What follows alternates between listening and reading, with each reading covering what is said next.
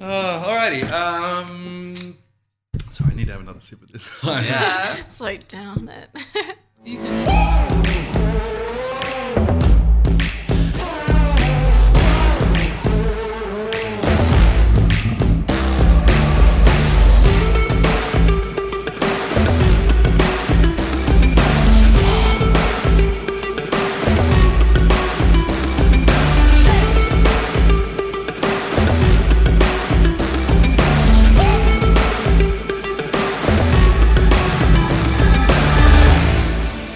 Hi everyone, welcome to Maker and Creator, the podcast about creativity and culture and how it affects us. My name is Jai Smith and I'm joined as always by my co-host Alex Adams. Hi, Jai. God, that felt better than you doing it last week. You didn't like it when I read that I out liked last it, week? it's just that I felt weird.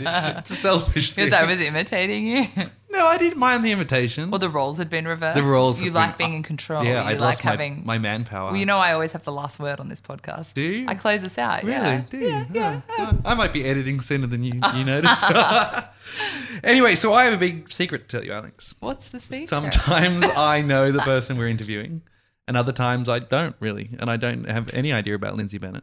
Oh. I just saw an article she wrote, and I liked it so much that I'm like, I need to get you on the podcast. This is literally the first time I've looked at Lindsay, and I'm like, this will be different because I read an article she wrote for Ad News. Was it Lindsay? No, it was on my own LinkedIn. Your own LinkedIn. That's where I write things Self-published. now. Yeah. And I read it, and then we got in a conversation where I'm like, I have to talk about this because I wanted to talk about journalism, I wanted to talk about advertising, but really then I thought about it, I'm like, well, Alex is a journalist, but we've never talked about journalism. And like it's a huge creative area that kind of is getting a lot of flack for one reason or another, and I think is kind of misunderstood these days. So I wanted to talk to Lindsay about who on earth she was and why she's here. Welcome, Lindsay. Welcome to the Thank show. you. What an intro. Normally I have facts, I have a long personal tale, and Yeah. this time I'm No, this is well, fine. You just- we'll get to that. We'll get to the facts. Just all lies, this podcast. So tell us about you, Lindsay. Tell us about what you're doing, what you've done, and I think we're going to talk about age a lot. And if you're okay with telling us how old you are, I Yeah, think that's going to be a big point of this. Yeah, of course. So I'm 25. I have just started at DDB, and I'm no longer a journalist, which is kind of funny to talk on a podcast about journalism. But I'm a trained journalist. That's what I studied. That's what I always wanted to be, and that's what I became. I think how 21, I guess, I finished uni and I started at Ad News, which is the trade press, the advertising press. And I started as a cadet. What is a cadet? 'Cause you said that A earlier. cadet I might is have no like... idea. You it's don't like know what a cadet is? Like I know what an army fancy cadet intern. is. A fancy intern. No, but is it an intern with rank? Yeah, basically. It's like doing an apprenticeship, but It for is. journalism. Right. Yeah. You know, actually, Yeah. funny story. I had an intern once who then hired other interns, so he promoted himself to senior intern. And I'm like, welcome to the big leagues. And he used to make all those other interns do things for him. And I'm like, Wow. you totally have this. Oh, I bet it's he Eddie. was like... It's Eddie. Oh, he's amazing. I hope you like shot him up through the ranks really Yeah, I quickly. hope he's an MD now. That's amazing. Yeah, he's just blitzed it and just got this weird intern agency. He's Oh, actually yeah. killing it. Yeah, Yeah, he is killing it. I think I hired 6 interns when I was like 2 years in. So I was like, fuck, I do a lot of work. Oh, can we swear on this? Yeah. Okay, cool. Everyone asks us that, and I'm like, do we not seem like swearers? Or You do, but I was just checking. I Yeah. do. I Where this seem is like aired. a swearer. Yeah. This is during a PG hour. Yeah. Kids go to bed. I didn't even know that you could do cadetships anymore. I mean, I'm 10 years older than you. When I did my journalism degree, that was one route, was you could either go to uni and you could study, or you could go and do a cadetship with one of the papers if you could get one of those, but they were few and far between. But so I didn't even know you could do a cadetship. Can you tell us what a modern day cadetship looks I'm pretty like? sure they barely exist anymore. I know Fairfax and News Corp do have them still. I Is think that to replace all the journalists they're firing? or- Yeah, basically. I think honestly, and I think cadets are a bit used like that. It's a way to pay them the absolute minimum. But in saying that, my cadetship was really well structured at Ad News. I think it's just when you're super, super junior, it's kind of level 1, you get more training. Yeah. And it's unionized, I believe. Really? Well, The cadets unionized? no, not really, but So you did do a degree first. Yeah. Okay. So Yeah. it wasn't in lieu of a degree. It No, was- no. not It was Right. basically, I guess, the intro into the industry. Yeah. And there were a few advertised, so it is a thing. I don't know if it's still a thing. But I was quite ambitious to shake that title quite quickly because it sounded quite junior to me. So I think within 3 months I'd moved into junior journalist, and then I was like, I don't need that junior in there. I think putting junior in someone's title is probably one of the most condescending things you can do to people. Yeah, yeah, it should just be journalist, I guess. And I think maybe that's an area of it, journalism, the grading, and journalists are graded, which you Really? may know. Yeah, so you're like 1, 2, 3, 4, 5, 6 to 8, Really? which is very strange for someone. And I was always told that I push the boundaries on that. But each grade then has a salary attached to it, so it's very hard to move through the ranks. So maybe that's where the cadet shit comes into it. At least that's the way Ad News ran it, and they ran it through the MEAA. So very kind of standard industry practice. Yeah, right. Quite boring, really. So what uni did you go to and what did you do? Macquarie University. Hey, Club Mac in the house. Yeah. Woo. And I did a Bachelor of Arts Media. Yeah. Yeah. So I guess during that time I was trying to figure out what vertical of journalism you go into because at the time I was doing it, I got into UTS at first and I looked at the course and it was very newspaper based and I knew I didn't want to be a newspaper journalist. I'm kind of embarrassed to admit, but my inspiration when I was young came from Sarah Jessica Parker, Sex and the City. You know, that kind of writer lifestyle, Feature, which is not obtained, you know, she wrote a column and had this amazing lifestyle. Like that's not reflective of a journalist. But and Mia Friedman as well. I read her book when I was quite young. Ended up interning at Mamma Mia. It's a different story. And I had a cousin who was I'd love to hear that story. I had a cousin who was a journalist. So I feel like I had some inspiration. I wanted to be more lifestyle. I actually wanted to be in women's media, which is not what I ended up doing. No, you've gone the other way for middle-aged white men who are... Yes, exactly. Gosh, Mamma Mia would probably frown on me for what I did. Where you ended up. I know. Succumb to the patriarchy. Yeah, for sure, kind of. No, advertising isn't that bad anymore. But yeah, I did some internships at Mamma Mia, which I did not like, and at Prevention Magazine. And I remember writing an article called Foods to Eat to Have an Orgasm. And I thought, this cannot be my life. But that was very Carrie Bradshaw. Yeah. Surely. It was, but it was, you know, that type of journalism was pulling stuff from the web and you didn't get to write your own content. It was very much like, oh, here's a scientific article, write it in 300 words for us. And it wasn't fulfilling enough for me. And that doesn't mean it's not for other people, but for me, I wanted something meatier and I just didn't feel like I had that in those internships. And had you always been interested in writing or...? Yes. So I wrote books when I was younger. I always knew Just I wanted... whole books? Just, Yeah. Well, no, I'd say like, what are the short fiction or what would you Short call it? stories. Short stories, yeah. With casual book animations. Yeah, no, I was always into writing. I was very into, when I was a bit younger, like writers like Jodi Picoult and those amazing fiction writers. And I thought, I'll just write books. That's what I'll do. I'll just write books. And then I quickly realized that you can't really do that for a full-time career unless you're absolutely amazing. You need to have a 9 to 5, and that's how I went into the next. And fairly soon you were kind of thrust in front of, you know, CEOs and CMOs, because when you went over to Ad News, you were interviewing a bunch of them.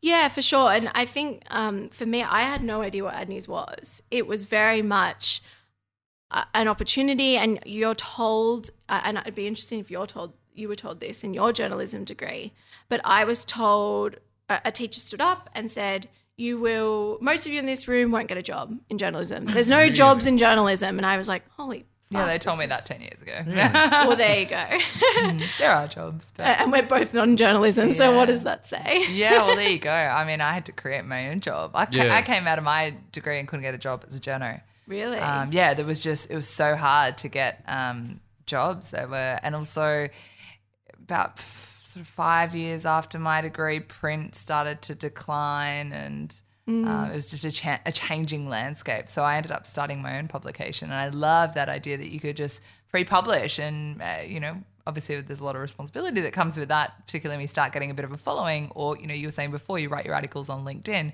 but that idea that you could have a voice and people could read it and see it straight away without it being edited prior to going out. I loved that idea. For sure. It is a bit scary sometimes not having a sub-editor with the typos, but it is good. But yeah, back to your question, I guess I started Ad News and had no idea. So then to walk into a room and them saying, oh, you're going to interview the chief salesperson for News Corp. I started writing about kind of that area first, News Corp and Fairfax and Channel 9. It was so daunting. You can imagine these are people, I don't know, twice my age with so much experience. So yeah, that was kind of an amazing time, but also a really difficult time for me personally. And that's what I wanted to talk about. And I know probably, Alex, you've got some thoughts on this too, but when you are given thrust in kind of responsibility, what does that feel like? Because a lot of the people that I'm speaking to at the moment, we spoke to Shu and to Ruby who seem to do it so effortlessly. And then I meet a lot of people who are really concerned that, about going and taking that step either into a new job or into a new field and kind of feeling terrified about it. Yeah, and on the flip side, it could be how much responsibility are we putting on people with such little experience? Yeah. That kind of leads to like, what's the, no, this isn't directed at you, but like, what's the quality of the news then, the articles that we are going to be getting out? And is that just because it is such a declining industry that, you do have 21-year-olds who are interviewing people who at that level? So you are thrust into that. So you're probably nervous. Someone else is probably nervous because they're thinking, are we going to get that quality article out of it? Like the whole space just seems... Sure, yeah. And look, I have always been confident and been told I'm tenacious and ambitious. So I feel like I actually didn't realise the whole scope of them putting their trust in me until recently. A 21-year-old journalist interviewed one of our CEOs because I'm now at DDB doing their marketing and press. And I was terrified that they were going to mess Stuff it up. Yeah. So I can so see from the other side now, but I think you raised a really good point, which I agree with. And it's especially in the trade press. People aren't investing much in journalism. There's cost cuts. So young people are thrown into positions that maybe they shouldn't have been in. And luckily I had an amazing boss, which I attribute most of my success in that role to, Rosie Baker, who was very supportive of me and gave me the frameworks to go out. But I know that there's some people that are thrown forward and they're not really prepared. Did you trust the person interviewing your... was it your CEO at DDB? Yes, but it was, she looked probably younger than she actually is as well. So I was thinking, how old are you? So I mean, I trust her because I trust the publication, which I will not say which it was, but I knew that she had good editors there. But yeah, I was nervous. I was more nervous than, when I've had other senior journalists interview our team. I've felt quite confident that they will know what they're talking about. Did that make you think that more people doubt you than you realize? 100%. And I actually said that to a few people. It definitely made me think. Someone did say to me once, it's really hard to put my brand in your hands knowing you're so young. And I was so offended. But I really do see that point now. And I'm still the youngest person in our leadership meetings now. I'm young for my role. I think I'm probably the youngest corporate communications manager DDB has had. Of course, I think even in my current role, people doubt me, but I guess you have to prove them wrong. And I guess I've always thought the reason that I've been given a promotion or given a job is because I deserve it. And you just have to remind yourself of that, really, because otherwise you get in that whole imposter syndrome spiral, which I definitely have been in before. And how did you deal with it? And probably a question for you too, Alex. Were you ever put in a similar position, or did you ever feel this, what Lindsay's talking about, or?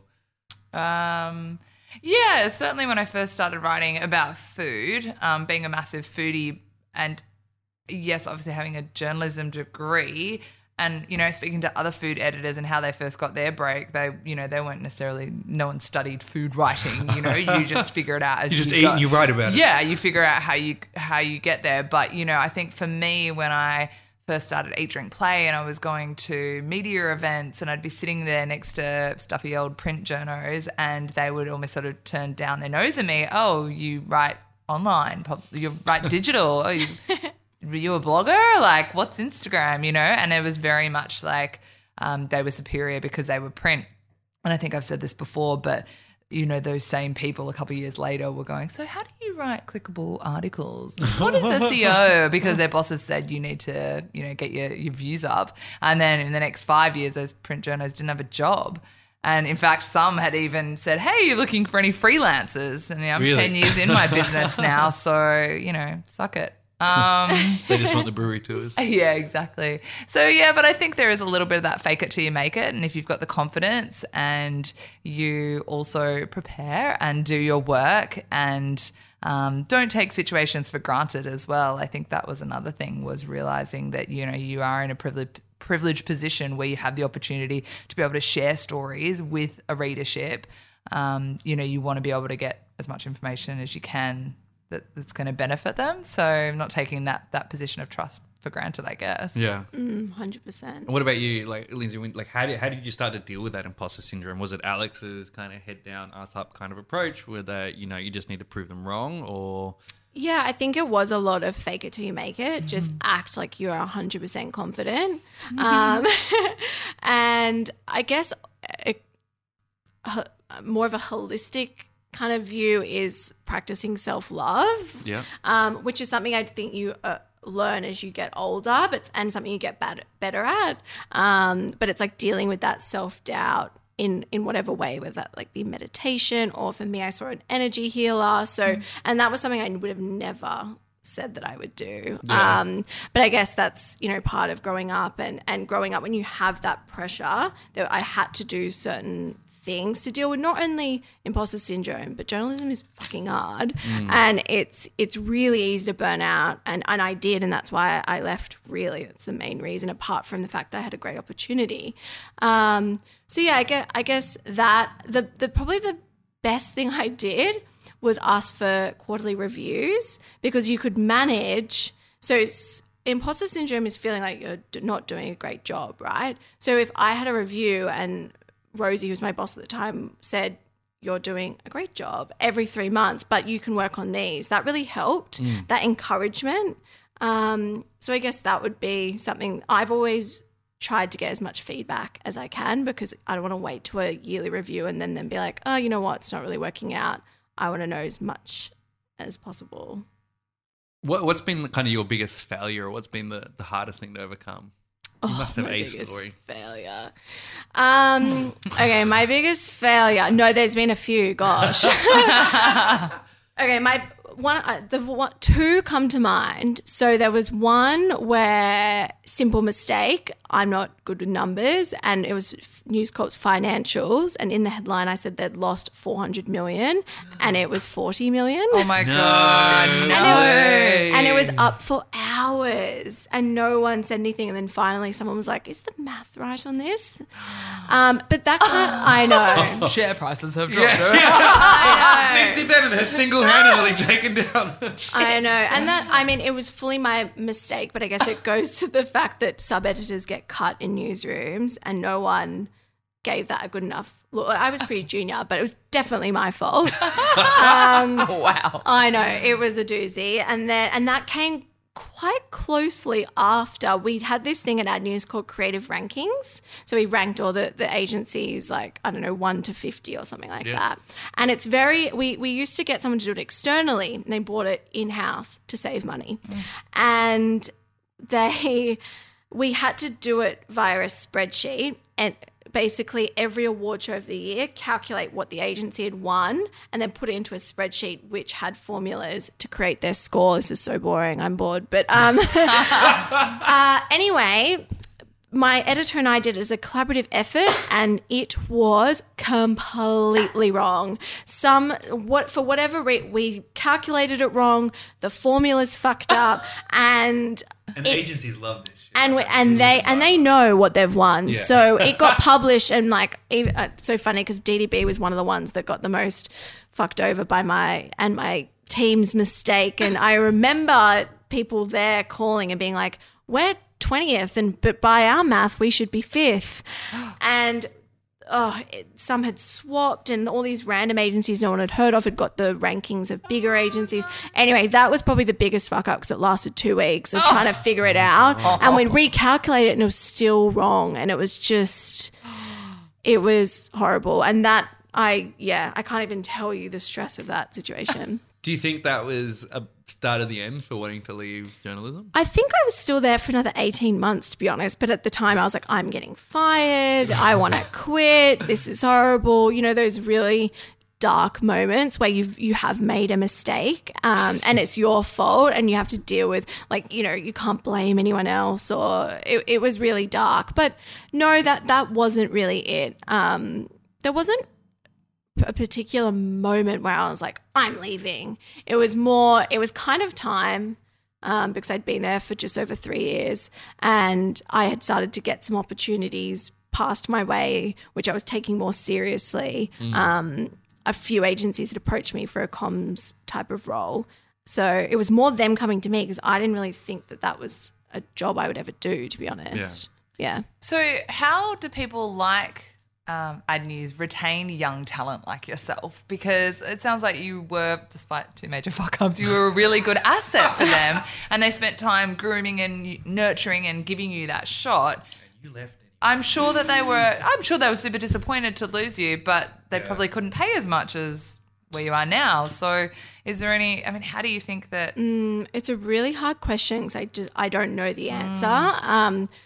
Also, another reason that I left was because other people had left, and I think that's a big that you know that we were a team of like 5. So once other people that you've spent your last 3 years with leaving, I think that makes a difference. So I don't want to blame it all on them at all. It was just kind of a timing thing. And Rosie, who was my editor, I feel like she was such an amazing boss that once she left, I didn't really know what was next for me. So I guess having amazing people is one, because Rosie hired me and she kept me there and she was just amazing.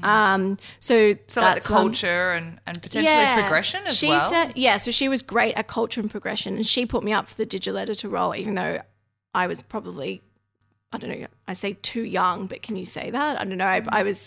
I was younger than the usual person in that role. So she was really great at that. I think culture, while everyone bangs on about it, is really important. It's really hard in newsrooms because of the type of work you're doing and the constant deadlines, and you don't have time to go to lunch, or you don't have time to, you know, we spoke about doing away days for years. They never happened. And that is a big one. And then, of course, there's remuneration and things like that, which any journalist would be honest in saying it doesn't pay the best. Yeah.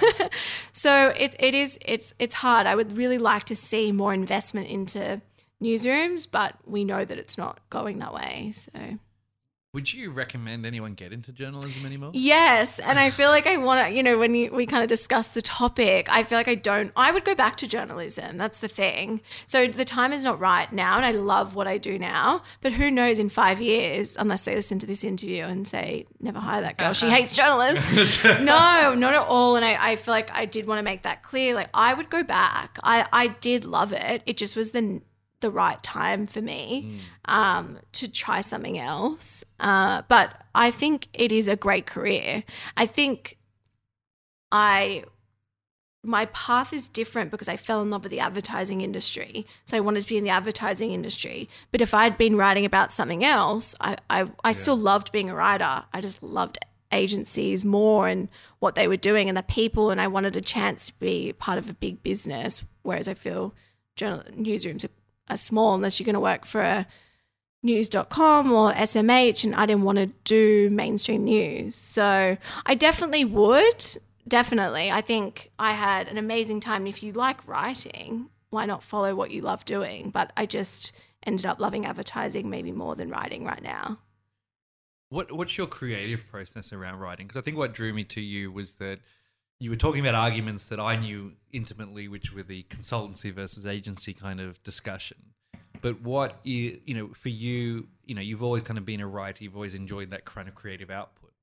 So to talk us through kind of what your process is, what inspires you to write. Yeah, so I guess, when you are a writer, you become an expert in a topic. So I would say, sounds bad, I'm an expert in advertising. Like, I'm not, but I know about the trends and things like that. Okay. So my creativity comes from seeing those trends, having the knowledge of what I know in the industry, in the Australian market, and kind of smashing them together, like trends overseas, seeing what's happening here.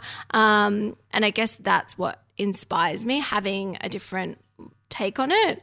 It's kind of a hard one because I never thought of writing as creative until the last few years. Really? Yeah, you don't, because I think my definition of creativity has expanded, but you think of being creative as being a drawer or an artist, you don't really think about it linked to writing. That's interesting. Yeah, I always have, I guess, sort of really as creativity in a way, because it is something, well, different types of writing, but it is quite subjective as well, and you can pull the fact, unless you're doing straight news, and you're presenting the facts. But was it much opinion pieces that you did, or was it more straight news? It was, and it was features, so that was what I loved doing, and that's what I actually have more ability to do now that I'm out of that framework, which is interesting because I don't have to write 6 news stories, which is facts on a press release. Yeah, I get to do the stuff that you saw on my LinkedIn, which is that piece was about the talent war between agencies and consultancies. So because it's a business topic, I feel like it doesn't deserve the word creativity, but that's a thing for me. I need to broaden my definition of creativity. Yeah, because, I sat down, there's another podcast I've just got involved with who, and it won't be out for 6 months, but they were talking about the idea that synthesizing an insight was one of the most creative things you can do. And being able to develop an insight around and being able to talk about it, whether it was writing or verbal, was in essence creativity, because you were synthesizing something new out of things that existed. That's really interesting, and that is what journalism is. It's what good journalism is, especially because I think you should be able to do opinion pieces and features. I think that is what adds value, especially in the trade press. I think there's not enough of that anymore. That adds way more value than a press release about, some GM being hired. Well, it kind of... Great press release. It sets yourself apart, really. I mean, I don't think that's just in the ad industry. That's everything. For sure. So that's every industry. That's anyone can write a press release. But that kind of brings me to something I thought I could bounce around and we could chat about is, this morning when I logged onto my Facebook, there was a notification and it said Facebook is against fake news, and we are bringing new processes in place to ensure that we're not spreading fake news. And we have got people who are working for us now who are fact-checking things to ensure this doesn't get spread. And I was like, that's super interesting because that is such a they've come under fire for like being one of the major spreaders of fake news. As journalists are sort of it's a declining maybe industry, I'd say, maybe it is. Are we at risk of more fake news spreading, I guess? I know you mentioned news off press releases, like we do it as well. We're under so much pressure to get out the latest, bars, restaurants, things that are happening. And so we will often write from press release before we get a chance to go in there and later do a review or do a feature write-up on it. We're relying on the press release and the PRs to give us that factual information. And often we'll put a call in or we'll try and do our own research. But sometimes we just need to rely that they're giving us the correct information. And surely you would have had to do that as well. Yeah, for sure. Yes, and it was a few years ago, but a funny or less funny for them. But an example of that is a fake press release got leaked to one of the trade press on purpose by another one of the trade press, and they ran it, and it was fake. So yeah, I think I think the mainstream news is a little bit. They don't rely on press releases as much, but definitely your industry and the trade definitely rely on press releases. And I think in recent years there's been other kind of instances of people lying about numbers and lying about, I was lied to so many times. Oh, no, that person hasn't left. And 2 days later, they put out a press release about them leaving. And that shocked me to the core. 'Cause to me, lying is the worst thing you can do. And I guess I had to moved past that and realized sometimes you have to lie to protect your business and your people. But yeah, I can definitely see there's no fact checking, or there's little fact checking. There's less people. There's very few sub-editors in most newsrooms. So it is creating an environment where fake news can thrive. And I actually just remembered my real worst story, which is even It gets more worse? embarrassing. So I'll tell this because it goes into the fake news. Yeah. So I believed a Batuta Advocate Oh Instagram post. No, wait, which So one? this is Before you definitely knew the about most Batuta embarrassing. Advocate? No, I knew about them, which is worse. So it was like on their Instagram, they'd posted a thing about cricket. It was the Cricket Australia ball tampering situation, and they'd posted a screenshot of a letter they'd got from Cricket Australia saying, "Can you please take down your most recent podcast? It's defamatory and blah, blah, blah." And I listened to the podcast and it was defamatory. They were calling them the... See, I thought that letter was real as well. No, fake. Really? So Fake. You heard I it here first and make it creative. I wrote a story like Batuta Advocate threatened with legal action. Do you remember that? Oh my. Anyway, it was up for like 10 minutes and then someone tweeted me being like, "Are you serious?" And I was like, maybe this isn't real. Then I freaked out and took it down, and then it got picked up by Crikey, got picked up by Nine. Like, yeah. So Did that, they run it as well? They No, they they ran ran the up story. like Right. they ran like Ad News fooled by. Oh, So that was no. definitely my worst career moment. Wish I hadn't told the other two now, but just making myself look like a great journalist. But I use that example because that went through one editor who quickly read it. We both should have known better. There's a perfect example of fake news thriving. Yeah. In that, because we were both, the newsletter that Ad News sends out, it's like 11 a.m. and you have these crazy deadlines. So you're rushing, you're like pulling things, mistakes are made, which is, really unfortunate, and it's getting worse. It's a question for you, Alex. So how do you, and I've never asked you this before, there are a lot of food publications out there. And you talked before about the news cycle versus the review.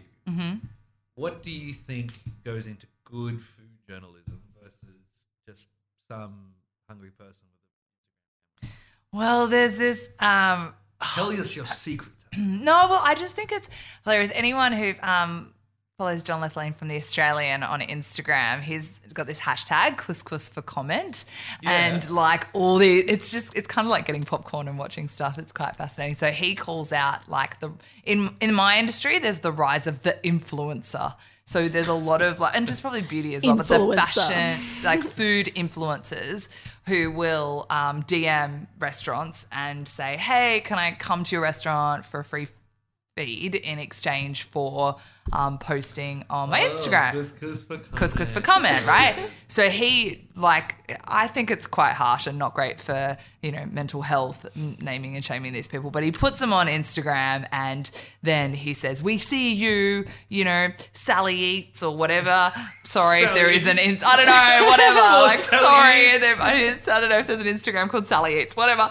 And then they'll and then all these chefs will attack him and be like, "Pay for your meal, scum, blah blah blah." Oh gosh. Yeah, it's so brutal. And then this influencer who's got 20,000 followers, whether they're bought or real, who knows? And then all of a sudden they'll shut down their account or they'll change their name and they've been bullied into Sally Eats. Yeah. Oh, I don't even know if there was a Sally Eats. So I think yes, that just like there are good journalists and bad journalists, there are good influencers and bad influencers, and there's all sorts of levels of any occupation out there. But on the flip side, we on our Instagram, we get things like, "Hey, come to my Adrian Player, we love your Instagram page. Will you come to my chicken shop in Rockdale, and you and 5 friends will give you as much chicken as you like to eat for free if you post on our Instagram." Look at you, I'll come down. Jai Smith will eat all your chicken. Now, look, I think there's nothing... As long as you're disclosing it and it's not shaping your opinion, but then it's how does it not? But people who are promising, I'll give you a good review if you let me come and eat your food. It's like, well, do you even know? What if the food's crap? Are you still going to say it's really good even if it was? So there's like a little bit of a...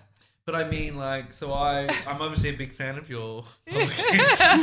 The only other publication I read at the moment is Broadsheet. Yeah. Broadsheet. Yeah.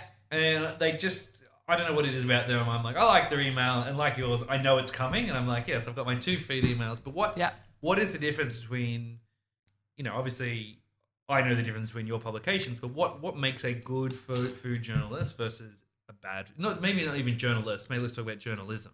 I think just an opinion. Yeah. Rather than saying everything's fucking great. Yeah, exactly. Having an opinion, and you'll notice, like on ours, if it's really, really crap, we just don't even bother writing about it. That tends to be our policy. We're also not in the business of completely ruining other people's businesses. So you'll never find us totally slamming someone. But then, we're a bit of a fan of the shit sandwich or the shit toast. Where, I can read shit sandwiches a mile away now. I'm like, yes, so this was great, but it's like, the fit out was amazing. The food was burnt, but the cocktails are great. Cocktails are great. I was so drunk by the end of it. Yeah, exactly. And I think, our publication is quite positive. But then also... you've got to remember that your readers are going out there and spending their hard-earned money on going out for a meal or going to a bar. And so, you really need to... Yeah, interesting. Yeah, so I feel like first and foremost, it's our readers, before our advertisers, before any of the people that we work with, venues or anything like that, our readers are first, because if we're recommending they go somewhere and they part with their hard-earned cash and actually it's really crap, then... that's disappointing. So I guess you've got to build up an authority on this as well, and what you think is good. But at the end of the day, it is opinion, and we're not doing news. We're doing food and lifestyle, and that is very opinion based. So your readers need to come to trust what you've got to say in your opinion. Yeah, I think does that make sense? Yeah, it makes a lot of sense. And I think again, for me, I think journalism is one of those things I've taken for granted in the sense of. I know enough about it to appreciate it, but I think it does kind of get a bad rap sometimes. And sometimes it's just about, delivering the facts and being able to say that, hey, look, there is this new venue opening and, we've spoken to them and here's the inside scoop on what they're planning on doing. Like, people also love that, they want to be in the know. Yeah. Oh, I have a whole story to tell you about the Mayor's Underground, but I'll tell you about that later. Oh, okay. So also, what I would actually love to tell our readers is you interviewed a bunch of really impressive people as I flicked through your ad news. Had a big stalk this afternoon. What is the art of the interview? Because I think it's something that certainly I've spent a lot of time watching other interviewers do now, but I'm always kind of looking for those frameworks that you're talking about. What do you think makes a good interview? It doesn't matter if you're 8 or 18 or 80. That really will kind of get the best out of someone. Yeah, so I think number one for me is prep, and I have 3 pages of notes in front of me. I haven't even prepped them. So I think knowing who you're interviewing, knowing their background, seeing like what else they've done in market, super important.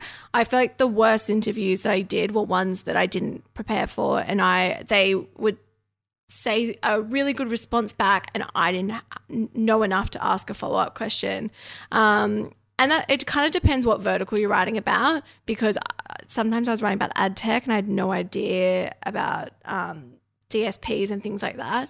So they were really hard for me, so that I needed to prep a lot. Whereas if I was doing an interview on a campaign about shoes, I know a lot about shoes, so that, so sometimes, you don't need to do much. But other times, especially when you're out of depth, I would just really, nothing will be better than prep.